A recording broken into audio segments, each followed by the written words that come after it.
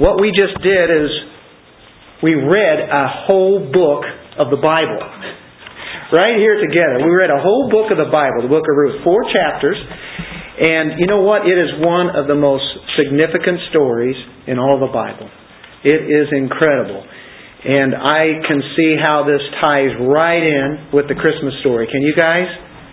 What we just finished with that genealogy, leads it all right up to our Savior, our Redeemer. And that is very significant. This story was not by accident. It was all planned by God. Every bit of it. Everything that we did.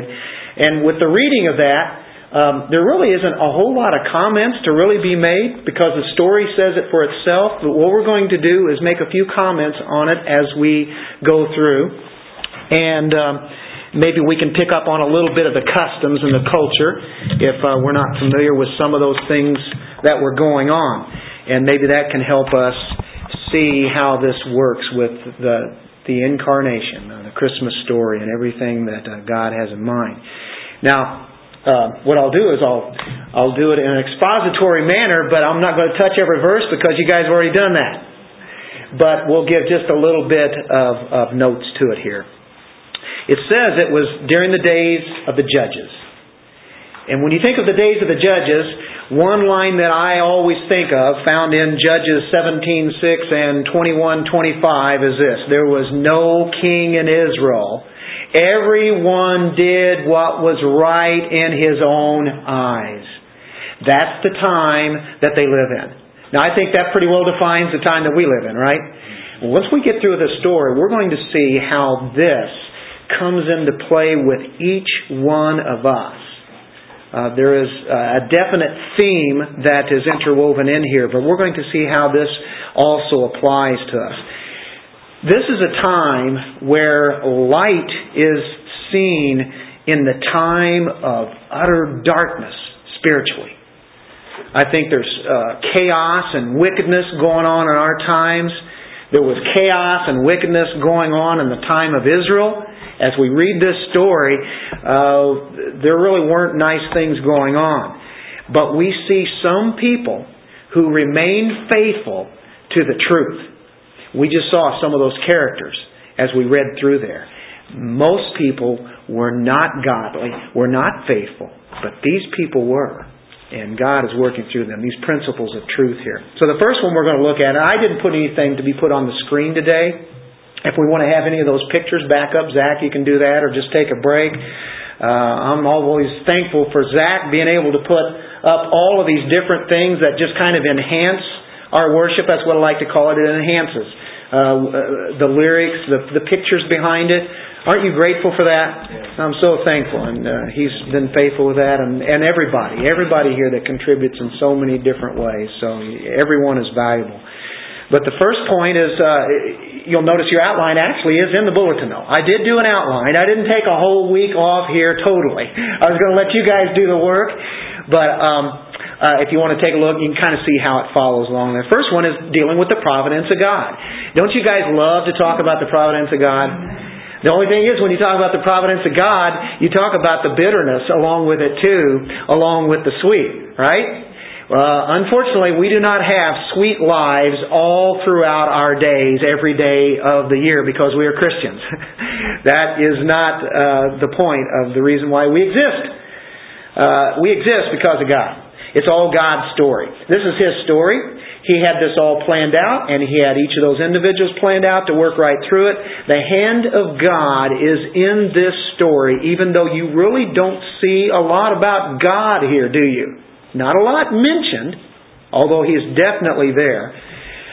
We know that Naomi is bitter, and we know that God rules the rain and the snow and the ice that we've all encountered already this month, right? We encounter that. It hasn't been that ugly, but it can be.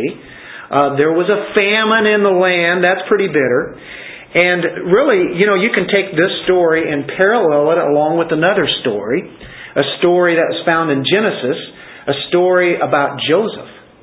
Joseph found himself in a terrible circumstance. And we know that by the time we get to the end of Genesis, we see that God meant it for good. And He does. Everything is going to work out for good. Everything. And you can say, I don't understand how that can be. Well, this book of Ruth here kind of shows us there is hope, isn't there? That song that was done during the offertory, O come, Emmanuel. I think of the minor key, and I think of the sin and the darkness that people were in, and the people were hoping that something could change. There's no hope. There is nothing for me. There's nothing for our country. And yet we see that God is weaving His pattern in there perfectly. And that's what's happening right here. Now, Naomi is saying, God is against me. Naomi says, don't come along with me to her daughter-in-laws. Don't come because God is against me. And this is going to affect you even further if you do. She thinks that this is hopeless. Have you ever been there? Have you ever been in the darkness so long that it just seems hopeless? And all you readers made that. As I go through the story, even though I know at the end of it, I'm trying to feature how the people really felt. And how she felt. She was committed to the fact that God is going to do His thing on her and she can't do anything about it. And to a point that is right. The daughter-in-laws want to remain committed to the family name. But there's no hope. I mean, she's not going to bear any more sons. And Ruth wants to hang around with her. But we know that God is the one who finally breaks the famine back in Israel, as we have noticed here in this first chapter. And so she hears the news, and she starts going back home.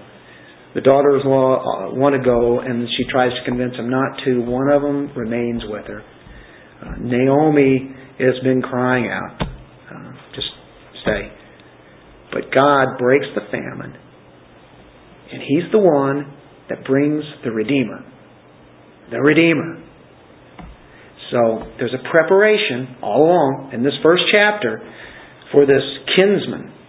Somebody who is related to Naomi's family, that can carry that name on. She doesn't have any sons, doesn't have a husband. God, what are you doing to me? I must have done something bad. You are going to punish me from here on out. I mean, this is terrible. Imagine losing a husband and then losing your two sons, and that's it for your family. Think about it. This is real. This is not just some story, is it? This is real. This happened to a person, and we've all lost people. But when we've lost really what is left of the family, there's just no hope, she's thinking. But Ruth is faithful. Ruth wants to go along with her. And she makes that famous statement, your God is my God. She hoped in God. Your God is my God. Wherever you go, I'm going to go. And whatever you believe in, I believe in. I have learned about your God. And I know He's the true one. And I want to follow Him no matter what. And I'm not coming back. I'm going to stay with you. And even when you die, I'm going to stay there. She wants to keep the name going. That is truly remarkable, isn't it? This is something. Now, Naomi has good theology. You say, what? She's so bitter. Yeah, but she has good theology. Naomi means what? Sweet. She tells the women when she gets back to her home to call her Mara or bitter. She is bitter. She's gone through some bitter times. But you know what? Does she believe that God exists? Yes. Absolutely. No matter what has gone on? Yes, she does. Does she know that God is sovereign? Yes, she does. She has a great understanding of the sovereignty of God. And you know what? She has another one. She knows this, that God has afflicted her. Is that right? Oh, Dennis, let's stop with that. That's enough of that. I can handle the sovereignty, but God afflicting people, He doesn't do that kind of thing. Oh no. Yes, He does. He does afflict us. Why would a good God afflict His people? I can see why He can afflict bad people, but not good people. This is the part of the story that I got a feeling a lot of people don't like. But it's true. God caused this. God even kills people. Do you know that? God takes people out of this earth. I'm glad He does, otherwise we'd live here forever waiting for glory and it never happened. He has to kill us so we can get glorified. There is a time that we will die. But in the meantime, there will be afflictions. People will agree with the death, but they don't like the idea of having to suffer.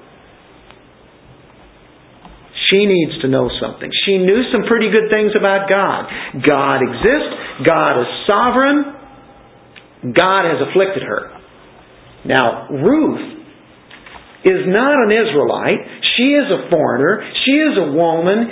She has no rights when she goes into the land. What are you doing, Ruth? You have no hope with this woman, Naomi. She's not going to bear you any kids. Are you going to wait for another 20 years to hook up? Even if she was able to bear a child, that's not going to happen. That's what Naomi's saying, right? But she needs to know. Naomi needs to know God's merciful purpose. We can say, okay, God has been a part of what's going on, but you know what? I know God is merciful and He has a purpose behind this. Now that's the point where we all need to take comfort in, right? The only thing is she couldn't see it. And that's where our problems come in too. Because we can't see what's going to happen the next day. We might have an idea, but we can't see what's going to happen through the next week, through the week after that, and the next month, the next year, the next decade. We can't see what's going to really happen. Aren't you thankful that you can't? For if you did, you might want out of this right now. But she couldn't see what God was doing. Bitter. She was powerfully blind. She didn't see God using a Moabitess, a pagan, a former pagan. And she couldn't see that there was going to be a child that would actually be the grandfather of the greatest king of Israel, which would be David. She can't see that. She has no idea. How could she? There's no way. We couldn't either. And He would be the ancestor of the King of Kings, Jesus Christ, our Savior and Lord. How about that? She couldn't see any of that. She was bitter. Now, I'm not saying that it's good to be bitter. If you can keep from being bitter when you say, okay, I don't like what's happening to me, but I'm rejoicing because God is doing a good thing on me and He's taking out and rooting out things on me so I can trust in Him. You know what? Faith is this. Faith can't see. Faith just trusts, despite all the circumstances you go through. We walk by faith and not by sight. Now, I just want you to look at God's sovereign rule just for a moment. Look in the book of Job. There's one who was afflicted by God, right? We know that. Job 38. God, why didn't you do something about it? Because He wanted to make Job stronger. Job 38:26.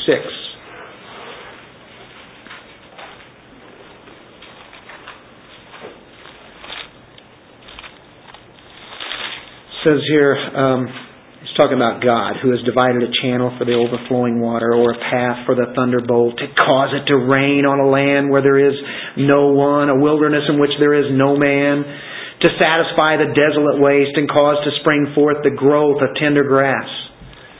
Has the rain a father who has begotten the drops of dew, for whose womb comes the ice and the frost of heaven, who gives it birth? The water is hardened like stone, and the surface of the deep is frozen. God is in total control of everything, isn't He? He's in control of the weather. When we have ice storms, He's control of that. We have snowstorms. When we have a beautiful sunshiny day, He's in control of that. Everything. We look in Psalm 147, verse 8, the next book over. Psalm 147, verse 8.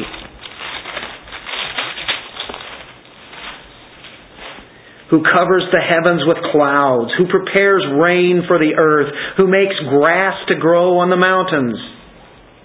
He takes care of that and all the animals and the birds, and He's in total control. And you look in Proverbs 16:33. This is about God's sovereignty, isn't it? Just everything. Aren't you glad He's in control? Even when we struggle. The lot is cast into the lap, but its every decision is from the Lord. Every decision is from the Lord. Incredible. I love that. Now, about God's providence and Him causing afflictions, go to Psalm 34, verse 19. God is a good God, and He wants to get all the stuff rooted out of us. 34:19. Many, look at this, many are the afflictions of the righteous, but the Lord delivers him out of them all. Do you like that? It's not that He keeps us from those. It's not that He just takes us out and we never go through them, but He says, many are the afflictions of the righteous, His own people, but the Lord delivers him out of them all. And when it's all said and done, He delivers, or He redeems, He saves. And that's the way we're supposed to think in the way that our lives go on. In the New Testament, just think, well, that's Old Testament, Dennis, and God is done with Old Testament thinking.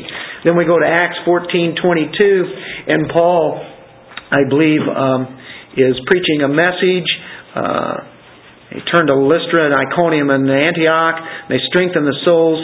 And it says, strengthening the souls of the disciples, exhorting them to continue in the faith. Keep on. And saying, we must, through many tribulations, enter the kingdom of God. As we go on through our pilgrim's progress on the journey, we must go through many tribulations as we enter in to the kingdom of God. Before we go into that, we're in the kingdom now, but there's a kingdom coming. The final one. Oh, we look to that. But we must go through. That's what God has designed for us. So this chapter 1 ends with Naomi full of sorrows. Do you agree? And the horizon is brightening, though, with great hope, because God has this plan.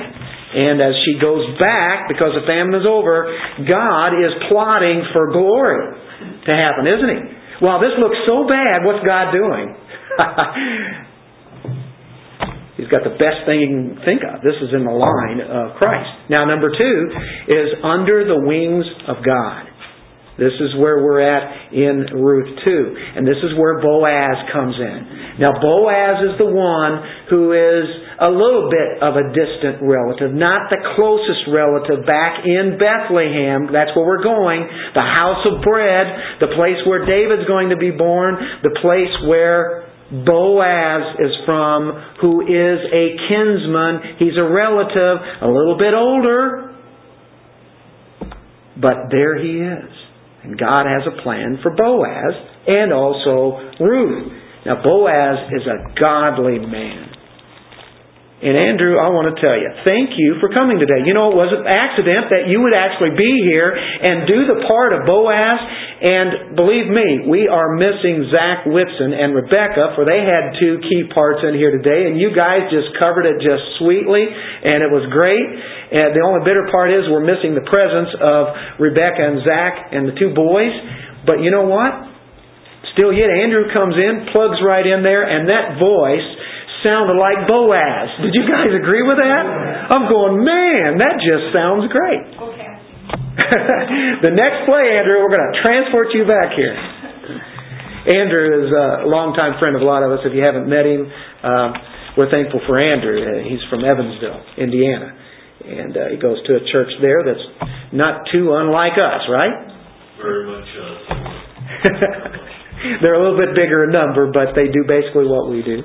And as well as God's people do, right? Anyway, had to get that part in. I'm just saying, it's interesting how God just plugs in certain things and it just comes right off, and praise God, right? Well, Boaz is a godly man, and he is the silver lining in the clouds of Naomi's bitterness. And when you think about what he does here, and you see his character, you go, wow, this is incredible. There's no way that this could have been planned out by who? By Naomi. Boaz comes from Bethlehem. He's related to Naomi's family. He was God-saturated. He just saw the Lord in everything, because in chapter 2, verse 4, he says, now behold. And when the Bible says behold, I want you to behold. Okay? That means there's something you need to really look at. Check this out. Examine this. Well, this story is just going along, and all of a sudden, now behold, Boaz came from Bethlehem. What is that? House of bread. And he said to the reapers, what did he say? The Lord be with you. Now, how many bosses do you know who work for the state would say, the Lord be with you? Matter of fact, even if they are Christians, they're probably not supposed to say that anymore at the workplace, right? I've heard of people come at the store that have come in and said, yeah, at my place in the state job that I have, I can't even read my Bible on lunch break, even if I'm doing it quietly and silently, and I've got it over there at my desk.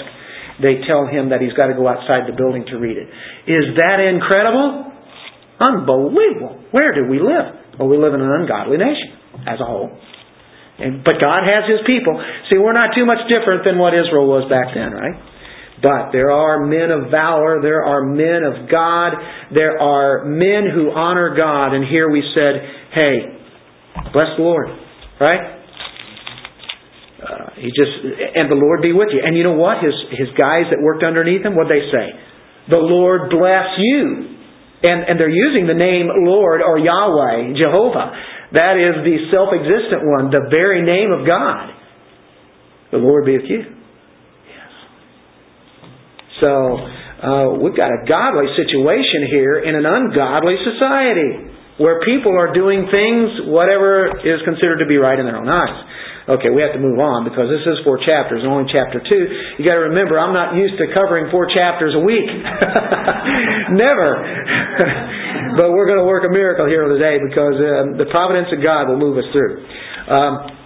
So, do we see the character of Boaz? Man, godly, a man just like Joseph, the carpenter, was a godly man that God set up, right? Okay, how about Ruth? What's her character? Well, I think we've already seen her. She's a caretaker here. You know, she took the initiative to take care of her mother-in-law. And I don't know of too many daughter-in-laws who would do this for their mother-in-law, to go all the way back and give themselves up like this. She was humble. You know, she didn't even demand a handout. I have this right because I'm with my mother-in-law and I'm taking care of her. So I demand this. I demand food. I demand this. You know, she only wanted the leftovers and she asked permission. I think she was very industrious because she gleaned until when? Evening. And she beat it out. And then she measured that barley and then took it to Naomi. Now, she happened, I like that in chapter 2, she just happened to go to Boaz's field. Like that. It just happened that way, right? Because God is sovereign and He's gracious even when He's silent. Boy, He's been very silent, hasn't He? And she gets favor from Boaz, as was read earlier. He provided food. He provided protection in case somebody would want to rape her. He provided for her thirst. Didn't even know who she was. And now but he's learning. He's learned a little bit about. He's a wealthy man. He's a very godly man. He worked in the favor of Ruth. He had the means to be able to help her out. And Ruth expressed her unworthiness. She knew she was unworthy. She's not an Israelite. And she's a Moabitess. She's from Moab. Moab. Mexico.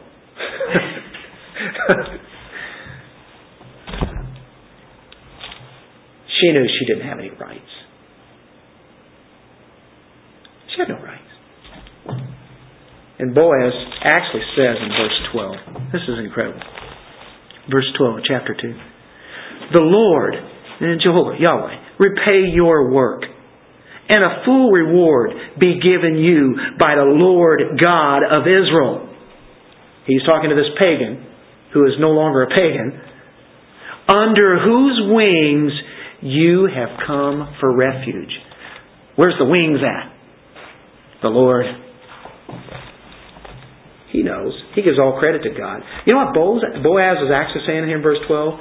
That God is the one who is rewarding Ruth for her love to Naomi. He's doing some things, but he's saying God He's doing that. He's like a great winged eagle, and Ruth is like an eaglet. He comes and spreads his wings over, finding safety under those wings. Don't you love that? Under the wings of God. That's what he's saying here. She had set her hope on God. And she set her joy on this one God. If you plead God's value for the hope and the joy, you know where your hope is at. You know where your joy is at. You have that. You go to the fountain. You get everything from there, despite what it looks like. And you know what? You're looking at His own worth. You're not looking at your self-value, because you're not going to see anything good there. You say, well, that's me, but that guy over there, he's doing pretty good. No, he's not. Not by himself. It's all the Lord. All the joy, all the great hope that we have, it taps right into where that fountain is, right into God. We see the worth there. The worth is found in God's name. We're worthless. We're worthless without Him. But with Him, look what He does for us. We get our strength from Him, don't we? And that is what Boaz is saying here. I think he had great theology, didn't he? It was the Lord who stopped the famine. It was the Lord who bound Ruth to Naomi in love. It was the Lord who preserved Boaz for Ruth. God's in everything here, isn't He? Do you think it was any coincidence that Ruth came to Boaz's field? No, not at all. And He showed favor to this foreigner. You know what people think of foreigners? That's a Gentile. You know what Jews thought of Gentiles? The Lord directed her steps and His favor. No matter what's going on in your life, if you put the attention upon who God is, you're drawing from the right source. And now you don't have to think how worthless you are. You can see the worth is all found in Him. And if you're in Him, that's where it lies. You don't have to worry about your self-worth. We all need to fall on our faces and bow before this great Lord. Because if we confess our unworthiness and we take refuge under His wings, we'll be astonished at His grace. Are you astonished at His amazing grace? This book of Ruth is full of hope, isn't it? Now we go to the strategic righteousness. This is chapter 3. We'll probably go through this pretty quick. Righteousness, you know what that means? Well, for one way, it means a zeal for what is good and right. This is the plan. Naomi has a strategy. Naomi has a strategy and a plan, and you think, oh my, this sounds R-rated. All of a sudden we've gone into a bad part of this story. Oh no, she's going to lay there at night and uncover his feet, and she's going to be there. And he's going to be there, and it sounds like they're sleeping together. What kind of plan has Naomi done? Is that how we're going to get this man? No, this is all done in righteousness. The strategy is that Naomi gave Ruth specific details of how to get the attention of Boaz. This is part of a little bit of custom and wisdom being used here. There is a risk with this kind, and some could be tempted. It could have been very sexually tempting for both of them there at night like that, where he was at the threshing floor. And Ruth makes it clear that she is there. And she says, spread your wings over your servant. Like he had said, the spreading of the wings actually is God Himself, but He was also going to take protection over her. She is making it known that she is available. There was high purity in this chapter 3. So when you see that story, you don't have to worry about it. It's okay. It was a good plan. But there was a risk in that plan. But Naomi knew the character of Ruth. That's why she gave it to her. And Ruth was not the kind of woman to be a loose woman. And God used this whole thing. Now we're going to chapter 4. We're already in chapter 4, guys. We have read a full book, and now we have done expositorily almost a whole book, right? The Redeemer is to be renowned. Boaz redeems Ruth. Now there might have been a challenge to Boaz because he has a desire to redeem her. There's a problem. He's not the closest redeemer. You know what? He is very honest. He could have said, hey, I'll make this thing work. We'll just pull this off and not let this guy know about it. No, he goes to the closest redeemer. Or this kinsman redeemer, that could be. He goes right to him, face to face, and he says, there is one that is, you're the closest. You can have her. The land. You can have the land. But you have to marry her. Well, first, when he thought about the land, he says, oh, yes, yes. But then when he found out he had to marry her, he says, I can't do it. It's like he has other family. He has other priorities. And so if there's somebody else that can do that, then that would be good too. And that's where Boaz comes in. Relief comes in the story. Because when you first see that and you say, oh, that nasty man, he's going to come in and ruin this whole story. He's going to take Ruth. But no, Boaz does. And we know how that works out in chapter 4 as it was read. Boaz now is the one to redeem her. They went through the customs and the culture, and the shoe off and everything. Some weird things going on, but that's what they did. That's how they did business. And I'm not going to go into all those details. You've probably heard them before. If you haven't, we'll pick up a study Bible or a commentary and read it. Because we don't have time. God was at work in the darkest of times, bringing out this amazing event. Naomi gets a son through Ruth. She gets a son. Yeah. That's the way it's kind of worded here. And that's kind of the way that it takes place. Even though it's actually Ruth's son, Naomi gets blessed in an incredible way, doesn't she? The name is Obed, who was the father of Jesse, who was the father of David. As Bob had read right at the end there, that genealogy of Perez that goes all the way back to the history of Israel, or at least as far as the names, the 12 tribes and such. God was not only planning temporal blessings. Are there temporal blessings here? Yeah, you can see it right off the bat in her lifetime. He was preparing for the coming of the greatest king that's ever been known, ever in the history of the universe. The greatest king of Israel was David, as far as he ruled. He carried hope for the Messiah. When people would say the Son of David, they were thinking of the Messiah who would come, even though it was many years later. 1,000 years later, the Messiah finally did come. And we look in Matthew chapter 1, and this genealogy here is mind-blowing that God would put certain people in here. Verse 1, the book of the genealogy. Matthew, who is presenting the king, dares to name some names in here who are sinners of Jesus Christ. The book of genealogy of Jesus Christ. He's not the sinner. The son of David, the son of Abraham. And now he goes back. Abraham begot Isaac. Isaac begot Jacob. Jacob begot Judah and his brothers. Judah begot Perez, and there's the name that it started with at the end of the book of Ruth. And Zerah by Tamar. Remember Tamar? Tamar played a harlot. Tamar did a sin. Perez begot Hezron. And Hezron begot Ram. Ram begot Abinadab. Abinadab begot Nahshon. And Nahshon begot Salmon. Salmon begot Boaz by Rahab. Through that line. Rahab the harlot, She's mentioned in here. She's a foreigner.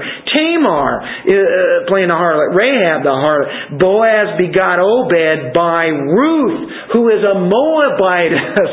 Another woman. You don't put women in genealogies, Matthew. Well, God does. Obed begot Jesse. And Jesse begot David the king. And then Solomon, and all the way on through till you get down to verse 16. And Jacob begot Joseph, the husband of Mary, of whom was born Jesus, who is called Christ. There's the boat. There's the Christmas story. The Christmas story started long before Christ was born in the flesh. The Christmas story even goes all the way back before Abraham. Jesus said, before Abraham, I am. He goes back before the foundations of the world. That's where the story began, wasn't it? And we see it being carried out in history. Who is the Redeemer? Well, I'm going to do a little twist on you here. You can say, well, Boaz is the Redeemer. Well, we know Christ is the Redeemer, right? That's really where it's pointing. But you can say Boaz is the Redeemer. And he is the Redeemer, but you know what? In chapter 4, it really doesn't say Boaz is the Redeemer. Dennis, this is going to ruin the story. Look in verse 14 of chapter 4. Then the women said to Naomi, blessed be the Lord who has not left you this day without a close relative. Remember, she said, call me bitter. And now the blessing happens, and what are the women coming back to? You are blessed this day without a close relative, and may His name be famous in Israel. Whose name? Well, the one who's going to be born. And may He be to you a restorer of life and a nourisher of your old age. For your daughter-in-law who loves you, who is better to you than 7 sons, has borne him, has given birth. Who is the one that's mentioned here? The restorer of life in verse 15. That is who? Obed. Obed's a redeemer too. Incredible. Had you ever thought of that? This Redeemer here in verse 14 and 15 is the baby. He's referred to as a Redeemer in verse 14. And it's not Boaz, but Boaz actually is the picture of the kinsman Redeemer. God has all sorts of types and analogies and pictures, doesn't He?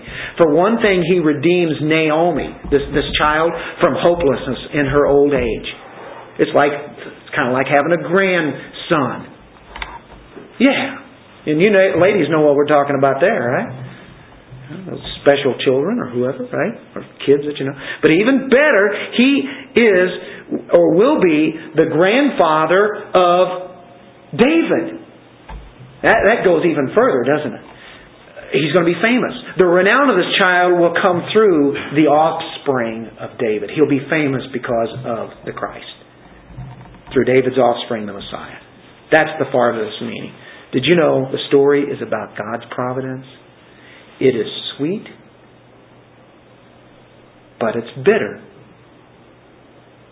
But when you look at really what the outcome is, it's always good. God is at work to bring about His purpose. Even more is God's plan is to glorify His grace in the Son of David, the Messiah, the Redeemer, Jesus Christ.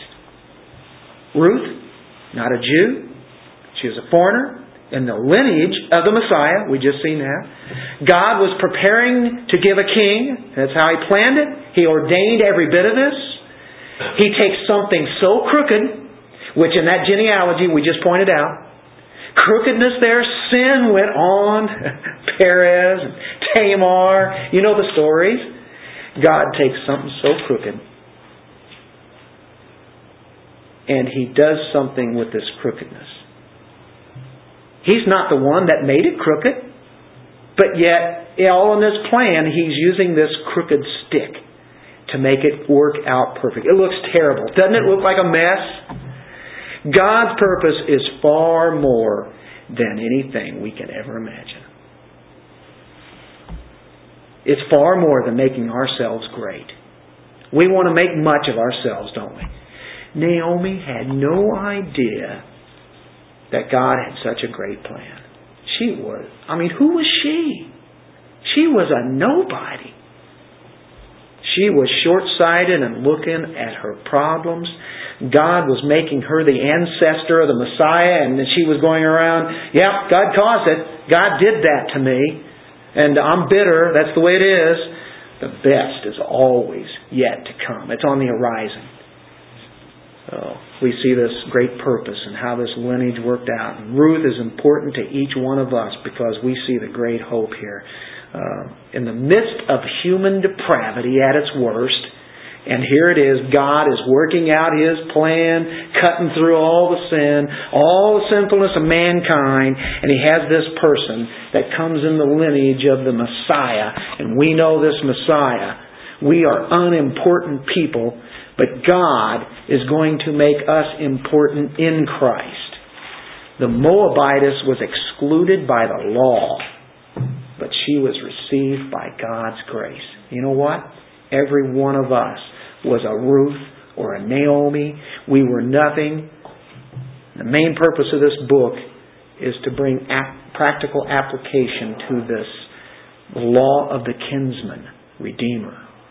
And the law made way for if one was not going to have that family name to carry it on through, that somebody in that family line could take her as a wife and then keep that name going. And that's what happened. That's the providence of a loving God. Ordinary people, unimportant people during tribulation and trial, the Goel, the Redeemer, as it is in Hebrew, the Goel, a blood relative. Here's what Christ had to do, and here's how we bring it all together. He has to meet the law of the kinsman. Does Jesus do it? Yeah. Because He's our nearest of kin through the incarnation. And you remember last week we were in the book of Philippians chapter 2, and where He came like man, took on the form of us. So that's what made it legal for Him to be our kinsman. Number 2, the Redeemer has to be able. He has to have the power to redeem. He has to have the money to buy that land and to take over that the lady. There has to be money, the power to do that. This man here in the story had it, but Jesus is the one who has the power, doesn't He? He is in the very image of God. And number 3, He has to be willing to redeem. If He doesn't want to redeem, He doesn't have to do that. Jesus was willing. And number 4, He has to be a free man to redeem. He could be in bondage and couldn't do that, could He? But in this case, Jesus Christ is free to redeem us. Because He didn't need to be redeemed Himself. Because He was the only one without sin. Let's pray. Father, we thank You